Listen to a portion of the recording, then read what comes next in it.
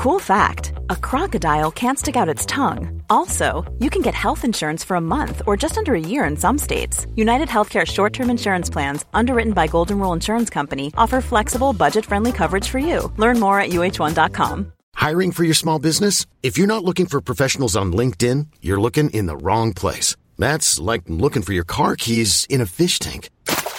LinkedIn helps you hire professionals you can't find anywhere else, even those who aren't actively searching for a new job but might be open to the perfect role. In a given month, over 70% of LinkedIn users don't even visit other leading job sites. So start looking in the right place. With LinkedIn, you can hire professionals like a professional. Post your free job on linkedin.com/achieve today.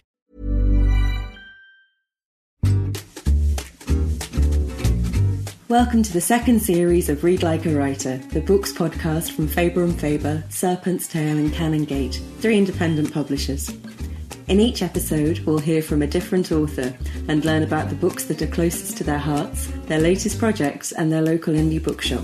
It's hosted by me, Anna Fielding, and recorded remotely in line with current restrictions.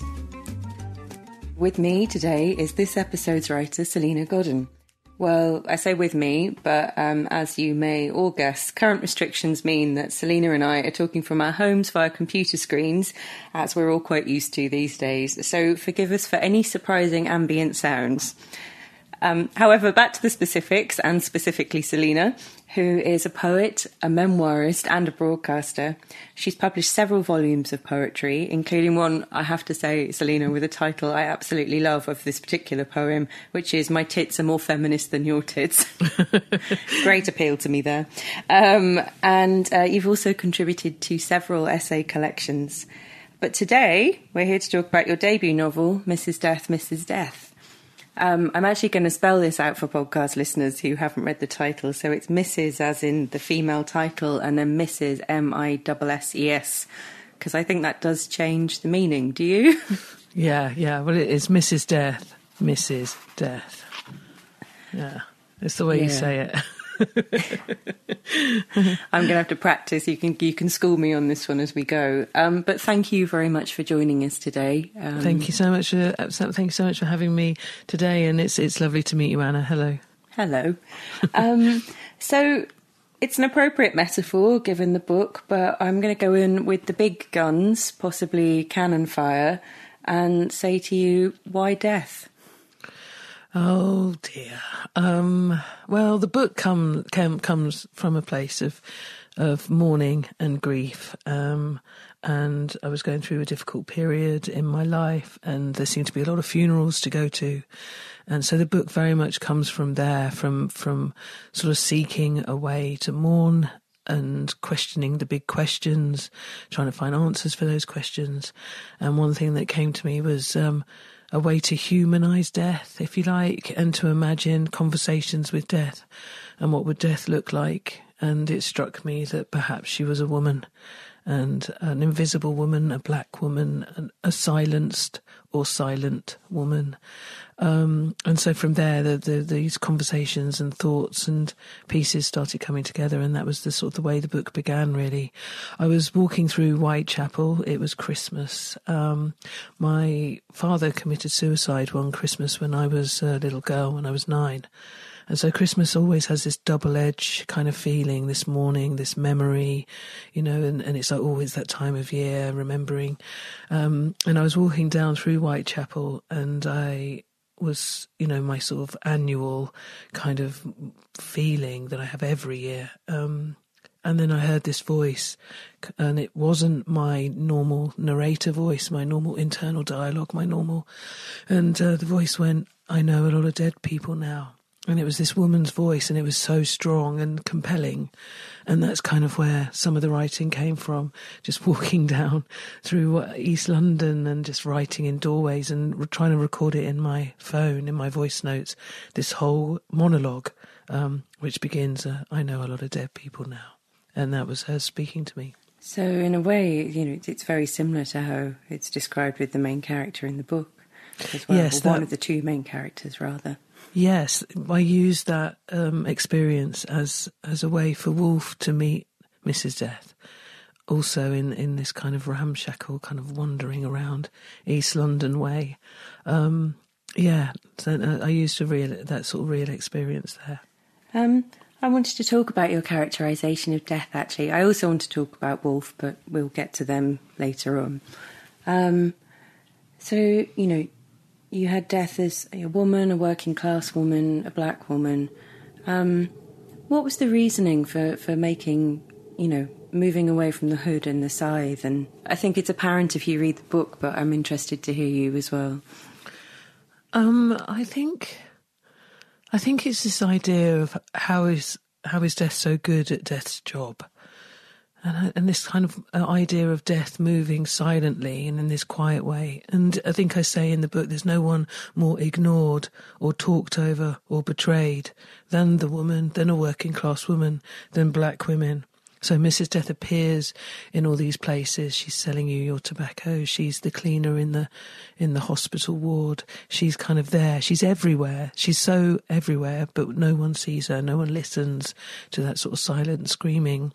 And so that I kind of picked up on that kind of idea of death as a woman. When you write death, as female, you instantly start to think about death in a very different way, and you start to think about the way women are affected by men's choices and men's decisions, women and children in war, for one big example, the widows of war. So that was how it sort of came about and developed from there, really. I found that interesting, actually, because that was what I picked up from changing death to a woman. The characterisation is male, although you do point out in the book that there are, in many cultures, death goddesses, but they're often linked, as female serial killers often are, to a male entity. But to have death characterised as a woman, you're right, it does change the view, really. And I think you really foreground this idea of death as a job that must be done, the thankless work of it. She's so busy and she's cleaning up. Did that sort of come out through writing, or were your ideas given you, and I'm sorry that you've had a difficult time. I empathise completely. Did that come out of your experiences, or did that come out of your writing? I think it's a combination of the two, and I think anyone that reads the book, particularly given the circumstances and this terrible, terrible crisis that we're living through now. So I think anyone who's losing or has lost someone will find this book quite comforting in a way. I've had people tell me that it's like having a friend in their pocket, which is one of my intentions, to kind of humanise death, or to imagine death as a kind of compassionate figure. Although she is merciless, and although she is cruel, and also quite funny and quite dark, and there's some prickly humour in there, and sort of gallows humour, I suppose we call it, quite literally. But I think it comes from experience and imagining conversations, and also imagining how Mrs. Death would speak to, not just to me, or to Woolf as a kind of young, troubled young writer who's struggling with suicide and depression and suicidal thoughts and depression and unwanted thoughts, and conflicts, is also how Mrs. Death would talk to someone like David Bowie, or to Prince, or to sort of celebrities, or to terrible, scary historical characters like Jack the Ripper. And so it started to really open up, imagining all these different conversations, how death would speak of them and how they would speak to her. So yeah, it was quite a thing to write. So you've been writing this for a while, which I know because in 2018, there was a Radio 4 documentary about your writing process for this novel. You mentioned this year briefly as you were talking just now. I mean, you couldn't have predicted that you would release the novel in a time of such death, actually. Do you think it's not a good time for the novel to come out, because that sounds horrible and cynical and mercenary, and I don't want to ascribe that to you, but do you think it will be useful for people at the moment?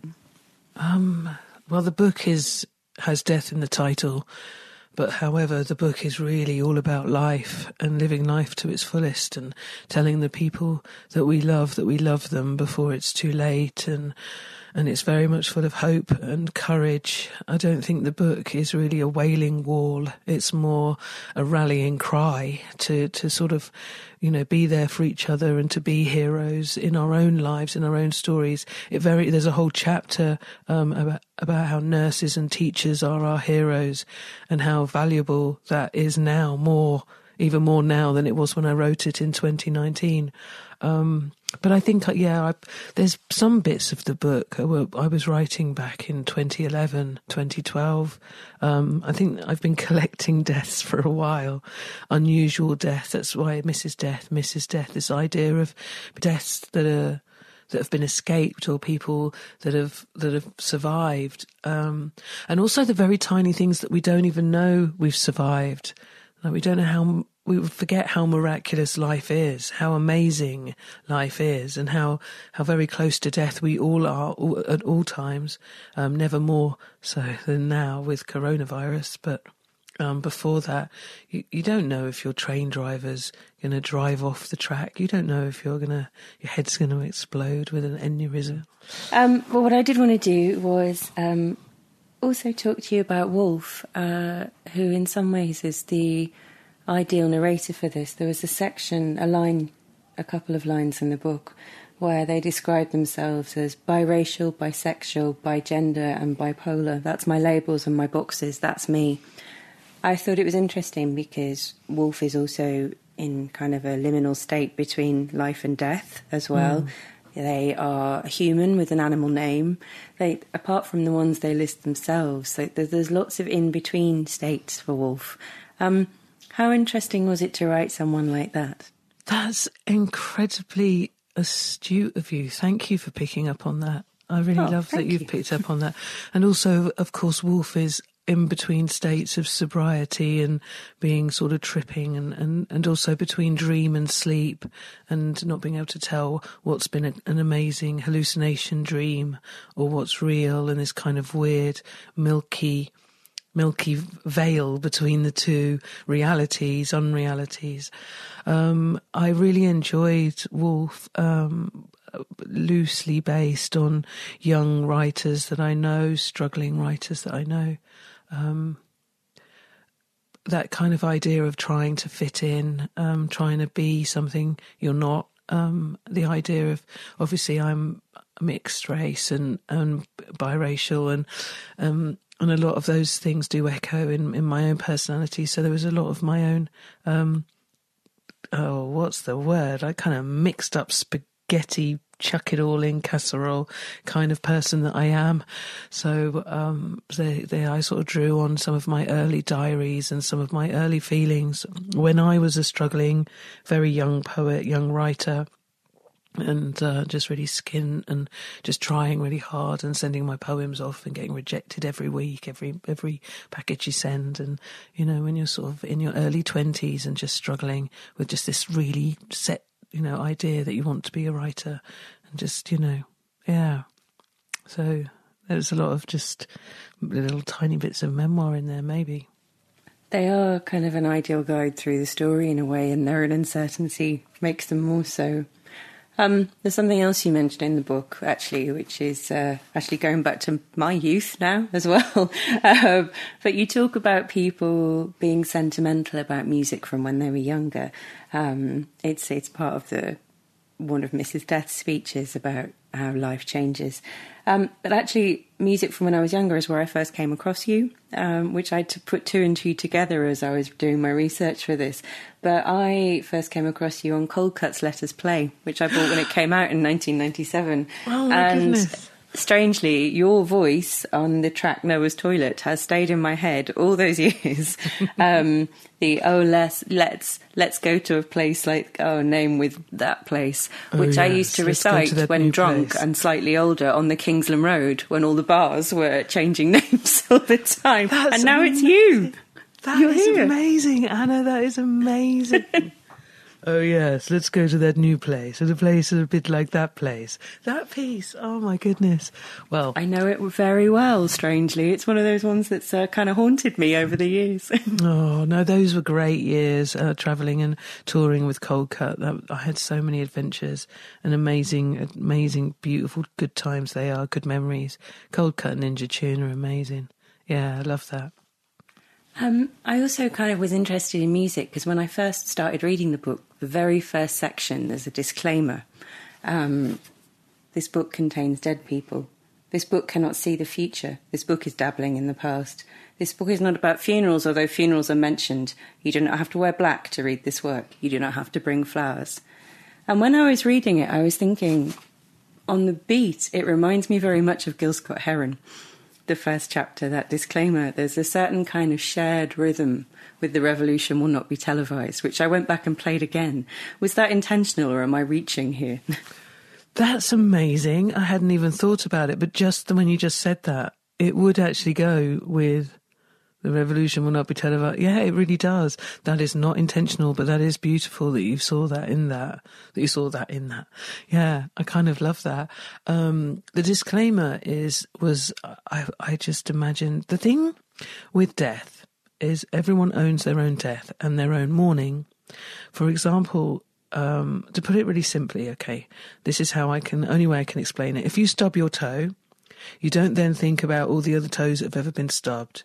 You don't then go, oh, my toe is stubbed, my foot is in pain, oh, but other people have been in pain. All you think about is your toe, that moment in that pain. And death is very much like that, and mourning is very much like that. You think about your pain and you kind of own that moment, and you can't imagine that anyone else has ever hurt the way you're hurting or felt loss the way you feel loss.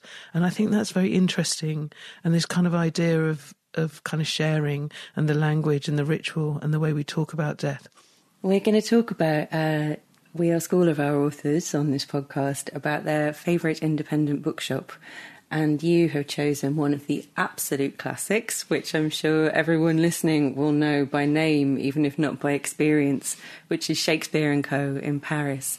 Have you ever lived in Paris, or do you know the bookshop as a visitor? I haven't ever lived in Paris, although I have been there many times and had the most amazing adventures and food and parties and good times. I love Paris. Shakespeare & Co. were very kind. I was there with Scarlett Sabet when I launched Pessimism is for Lightweights, and I had the most wonderful time, and I got to sleep in the bookshop. I love a bookshop that you can sleep in and all the books surrounding you, and it was such a wonderful experience. And I really hope to take Mrs. Death there. I imagine that would be amazing. There's actually a little tiny part in the book where Mrs. Death takes Wolfe to Shakespeare & Co. Paris into the future to imagine what the book would look like on a shelf in a bookshop. So I'd like to read that particular page in Shakespeare & Co. That would be magic to me. I was quite glad you picked Shakespeare & Co. because of that section. Mrs. Death complains that they've got her all done up like Grace Jones on the cover, doesn't she? Yeah, Mrs. Death is like, oh, look, there I am, 7 foot tall woman, typical, yeah. So, yeah, I kind of like that, yeah. I mean, I think one of the things that most people love about Shakespeare & Co. that I do whenever I've been there is that it's a bookshop with such history. Yes. Not just physical history, but literary history. It's in all sorts of books as well. Who is your favourite kind of Shakespeare & Co. affiliated author? Oh, that's really difficult to answer. But can I tell you about this? When I stayed there, they keep a file on everyone that ever stays there, because people go and stay there that aren't writers, that just help in the bookshop to keep it running. And so I spent some hours reading all these letters from people that have stayed there. They're amazing. These young, going way back, decades of people going, I'm from Illinois and I want to be a poet one day. And just all these names, all these people that just have passed through that shop. Oh, they're my heroes. They're amazing. All those dreamers. Bring on the dreamers, that's what I say. I just thought that was wonderful. They call them tumbleweeds, don't they? That's right. Yes. Yeah. So I read all these files of tumbleweeds over the decades. And I just thought they were just so wonderful. And all of them, you know, their love for literature and books and their big dreams. And, it's great. It's amazing. Hiring for your small business? If you're not looking for professionals on LinkedIn, you're looking in the wrong place. That's like looking for your car keys in a fish tank.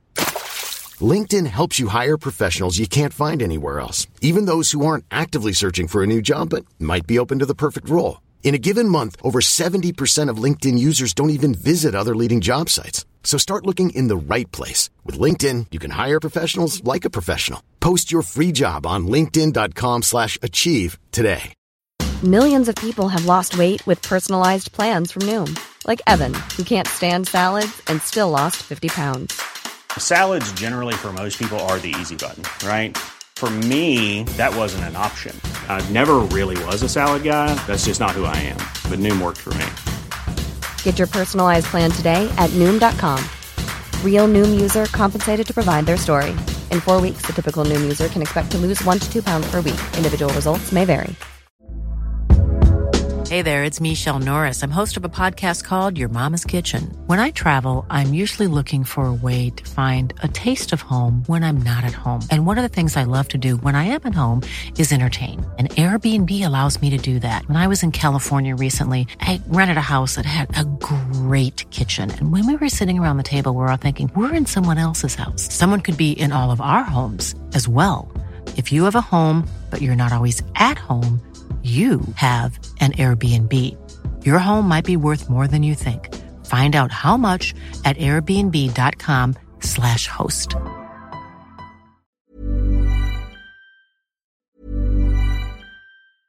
Hey, it's Paige DeSorbo from Giggly Squad. High quality fashion without the price tag. Say hello to Quince. I'm snagging high-end essentials like cozy cashmere sweaters, sleek leather jackets, fine jewelry, and so much more. With Quince being 50 to 80% less than similar brands. And they partner with factories that prioritize safe, ethical, and responsible manufacturing. I love that. Luxury quality within reach. Go to quince.com/style to get free shipping and 365-day returns on your next order. Quince.com/style. Even when we're on a budget, we still deserve nice things. Quince is a place to scoop up stunning high-end goods for 50 to 80% less than similar brands. They have buttery soft cashmere sweaters starting at $50, luxurious Italian leather bags, and so much more. Plus, Quince only works with factories that use safe, ethical, and responsible manufacturing. Get the high-end goods you'll love without the high price tag with Quince. Go to quince.com/style for free shipping and 365-day returns. Amazing. So, talking about another writer who has lived in Paris, you mentioned 2 titles by Jean Rhys. Firstly, Let Them Call It Jazz, which I have here in its tiny penguin 60p form from many years ago, which is a collection of her short stories, and also Wide Sargasso Sea. I reread the title story before I spoke to you, and the main character is also called Selena, which I'd forgotten, although a different spelling to you. I've forgotten that too. But in a way, there were some elements of it where, you know, she's stuck in this empty room drinking wine on her own with this kind of slightly dubious cellar beneath her and kind of waiting for someone to turn up. And that, to me, also kind of had echoes of Woolf in Mrs. Death. Sort of drugging herself into a state where it was kind of acceptable to carry on living like that. What was it that made you pick these 2, though? I've got a thing about Jean Rhys. My truth is that I hardly read women when I was a young writer. In the 1990s, when I was first kind of starting to write, I thought it was all about the men. And if you look at sort of beat poetry, it's all male writers. I was really into my Bukowski. I was one of those, I think a lot of writers do start there. And it wasn't for years. And then all of a sudden, I stumbled upon Jean Rhys. And she was in Paris at the same time as Orwell, at the same time as Miller, at the same time as all these amazing male writers that I'd been really, really poring over. And it was like, honestly, it was like a window opening. It was just the light, the curtains opening, and the light just coming through. And I was like, there was a woman there. This is her account. And not Anais Nin so much, because I just preferred Jean Rhys. It's just kind of harder, more real, more filthy, more sad, more beautiful. And I just really, so I just became a bit of just a bit obsessed with Jean Rhys. And so I think Good Morning Midnight is probably my favourite. But I really love her short stories, and I really loved Wide Sargasso Sea, and After Leaving Mr. Mackenzie. I think Jean Rhys was a great writer. In November, they made me a fellow of the Royal Society of Literature, which is very posh, isn't it? And that's wonderful. Well done. Yeah. That's cool. I think they got the name wrong on the piece of paper, to be honest. But yeah. But they made me a fellow, and you have to pick a pen that you're going to sign the log book with, that you're going to sign the big... And the new pen that they've got is Jean Rhys's pen. So I was very excited. So I signed the book with her pen. I think Jean Rhys has just got such a sadness and such a wry, sort of dark sense of humour, and such a...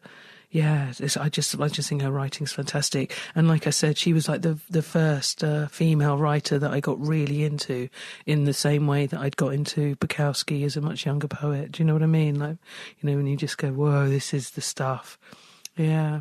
I started work on a novel, actually, imagining being the granddaughter of Jean Rhys, or Jean Rhys's character in Good Morning Midnight. I should probably finish it.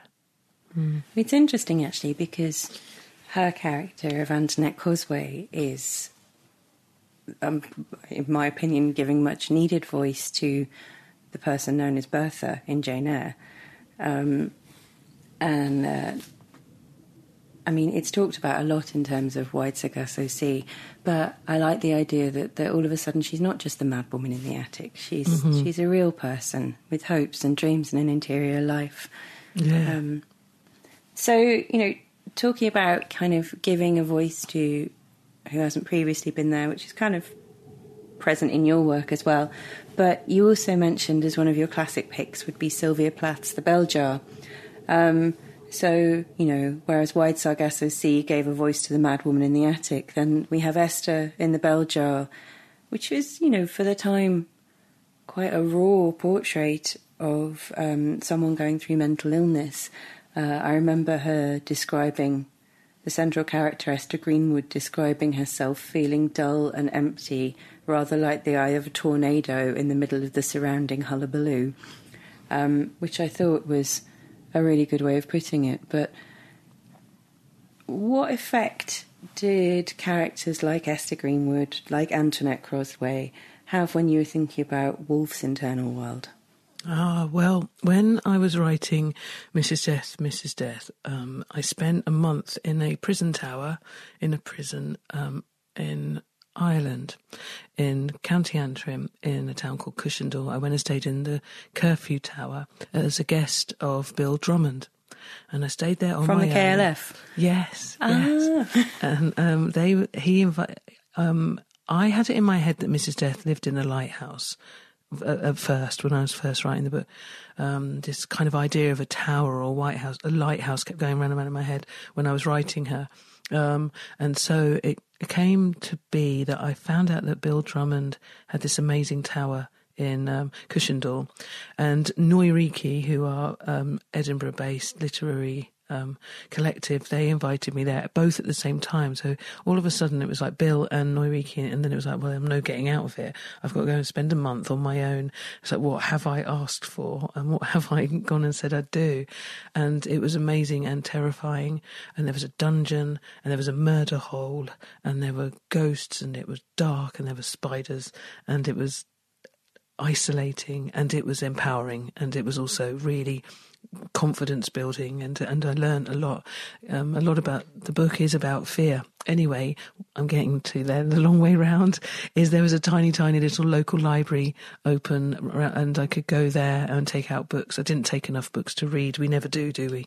So I took, went in their little library and found Sylvia Plath's Bell Jar, and I read it in that prison tower, in that dungeon, and I was like, wow, how could I have forgotten this book? And I thought it was so powerful. And I think, there was a lot of inspiration there for writing Wolf and writing about that feeling of kind of losing control or losing it, and those sort of mental health troubles and challenges. Yeah, it was an incredible book, isn't it? The Bell Jar. I'd forgotten. I think it's got one of probably the best opening lines. The summer they executed the Rosenbergs, that queer, sultry summer. I think it just gives you that sense of dread straight away without it being, it's all external to her, what she's talking about, the weather and the news and other people, but it kind of gets the mood of the book down completely just in those 2 sentences. It really does, yeah. Going on to, still with a Scottish link though, actually, a book I haven't read at all, and I will level with you here, I'm not entirely sure I know how to pronounce the title, which is David Keenan's, is it Exterbeth, I've been saying, in a faintly Mexican way. Exterbeth. Now, this is a fantastically strange and wonderful and dark and beautiful book. I really enjoyed this. I read it in the caravan. We've got a tiny little 1970s caravan, and we run away in it when we can, when there's no restrictions. And I read it in the caravan, just overlooking lakes and mountains, and it's such a haunting story. David Keenan is such a magic maker. He's such a magic man and a magical writer. I really highly recommend it. I think it only came out last year. It's really new. And I really enjoyed it. I felt like I was privy to something quite special when I read that. I just loved it. Because it covers a lot, and it's a book I don't know, as you say. Yes, it only came out last November. But it has everything from an angelic presence, the title character. I'm sticking with Exterbeth. Exterbeth, But Russian literature and relationships, and was also sounding quite joyful. I think I was really tempted to read it, having read all the descriptions and yours. What was it that drew you to it in the first place? Well, I'm a big fan of David Keenan anyway. We're both on Rough Trade Books with our pamphlets, and we've done quite a few events together. I just think he's a really big character and a really incredibly, he has so much insight, and it's very, he's really on it. And so in his writing, he's very there, very present. And it's just a really exciting read. It's like being let into a secret, like going through a doorway to a secret other room where the other conversations are happening. His writing, that's the best way I can describe it right now. If someone doesn't pull that out and use it as a quote for him, then they don't know what they're missing, because I think that's a wonderful description.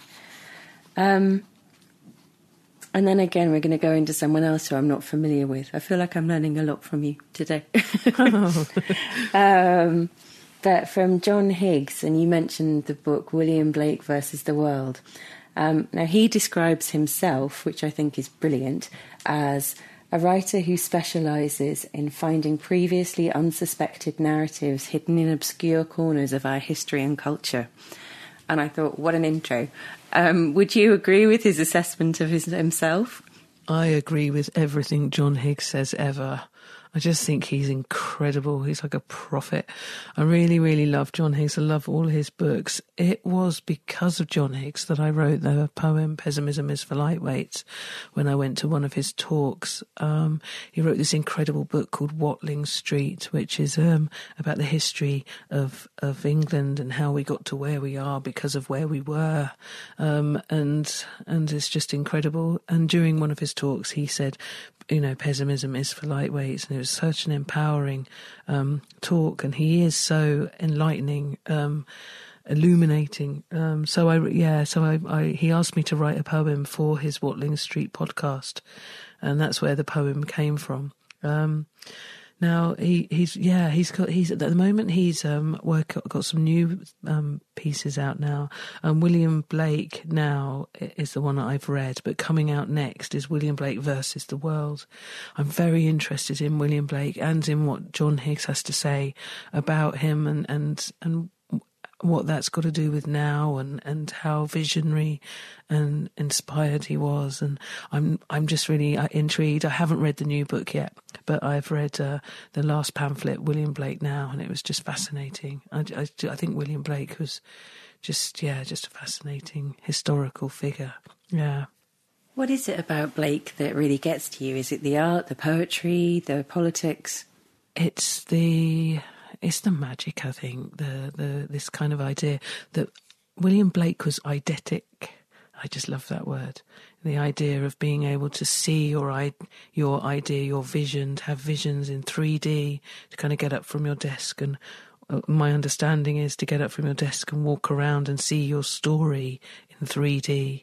And I thought that was very wonderful. I've always been, he seemed to very much like Woolf kind of inhabit this in-between world between dream and reality, between, I don't know, this sort of existence of something going on underneath the skin of the reality of what we're all experiencing.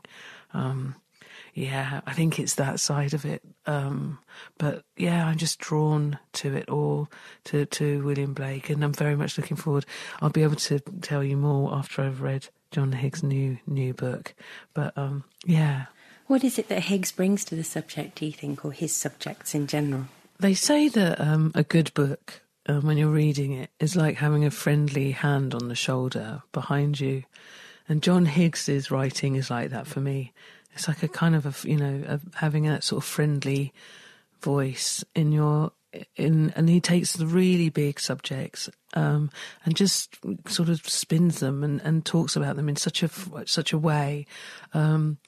It is about fear, and it is about danger, and it is about all these big scary things. But when John Higgs writes about them, they're just in this much more practical. I just find his writing really soothing. Highly recommend The Future Starts Here is a really good one too. Yeah. I think the idea that pessimism is for lightweights and we could also be some optimism right now makes this a solid recommendation for everyone going forward at the moment. Yeah, put your energy into that, into courage and hope. It's like hope is an energy. Hope is a group project.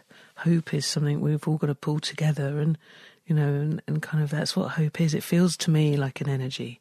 And the more people putting energy into hope, it's got to be a good thing, right? Yeah. Now, I think if I was going to take the title for a poem from our conversation, I would probably choose Hope is a Group Project. Maybe it depends on who you're working with. But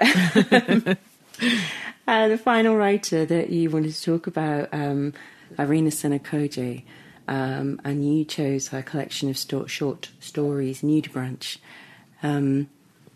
Explain to me why this collection of short stories was the particular collection of short stories you wanted to talk about. I'm just a massive fan. I'm just fangirling here. I think Irenison has an incredible sharp eye. I think she's very clever and imaginative and unique in the way she hits a subject. I just really love. I'm sitting here. I've got Nudibranch here, but also Speak Gargantua is really brilliant too, and Butterfly Fish. So I really love her books. I just think she's a real voice and a really new and fresh voice for now. And yeah, I'm just a big fan of all she does. Really, I just think she's really on it. She's really clever and imaginative, and a lot of her work's very trippy and hallucinogenic-y and like out there, kind of fables and myths twisted and turned on their heads. I just think she's amazing, really good writer. For example, in Nudibranch, you'll find a mysterious woman of the sea in search of love who arrives on an island inhabited by eunuchs. There's also a dimensional hopping monk navigating a season of silence, faces, and a bloody reckoning in the ruins of an abbey. And they're just really strange stories. I don't know where she gets them from. I think she might have even weirder dreams than me. I wonder if she gets her stories from her dreams. It feels like she does. They're really good, though. Really good. I love that, those stories from a dream space. Thank you so much, Selina. It's been brilliant talking to you. I am looking forward to your publication date, which will have happened by the time this podcast goes out. So for those of you who are interested, Mrs. Death, which I hope is everybody having listened to this, Mrs. Death by Selina Gooden is out with Canongate this February. Do look out for it. Selina, as we've discussed already, you've managed to write something that is almost shockingly of the now without being knowingly clairvoyant or even doing it at the time. So I hope I've not forced you into a strange Cassandra position, but I think it will really resonate with a lot of people right now. Oh, I hope so. Thank you. Thank you so much for having me. Read Like a Writer was brought to you by Faber & Faber, Serpent's Tail and Canongate Books and was presented by me, Anna Fielding.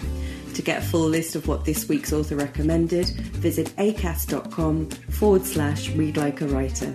And we'd love to hear what you think too, so you can tweet us at Read Like a Pod.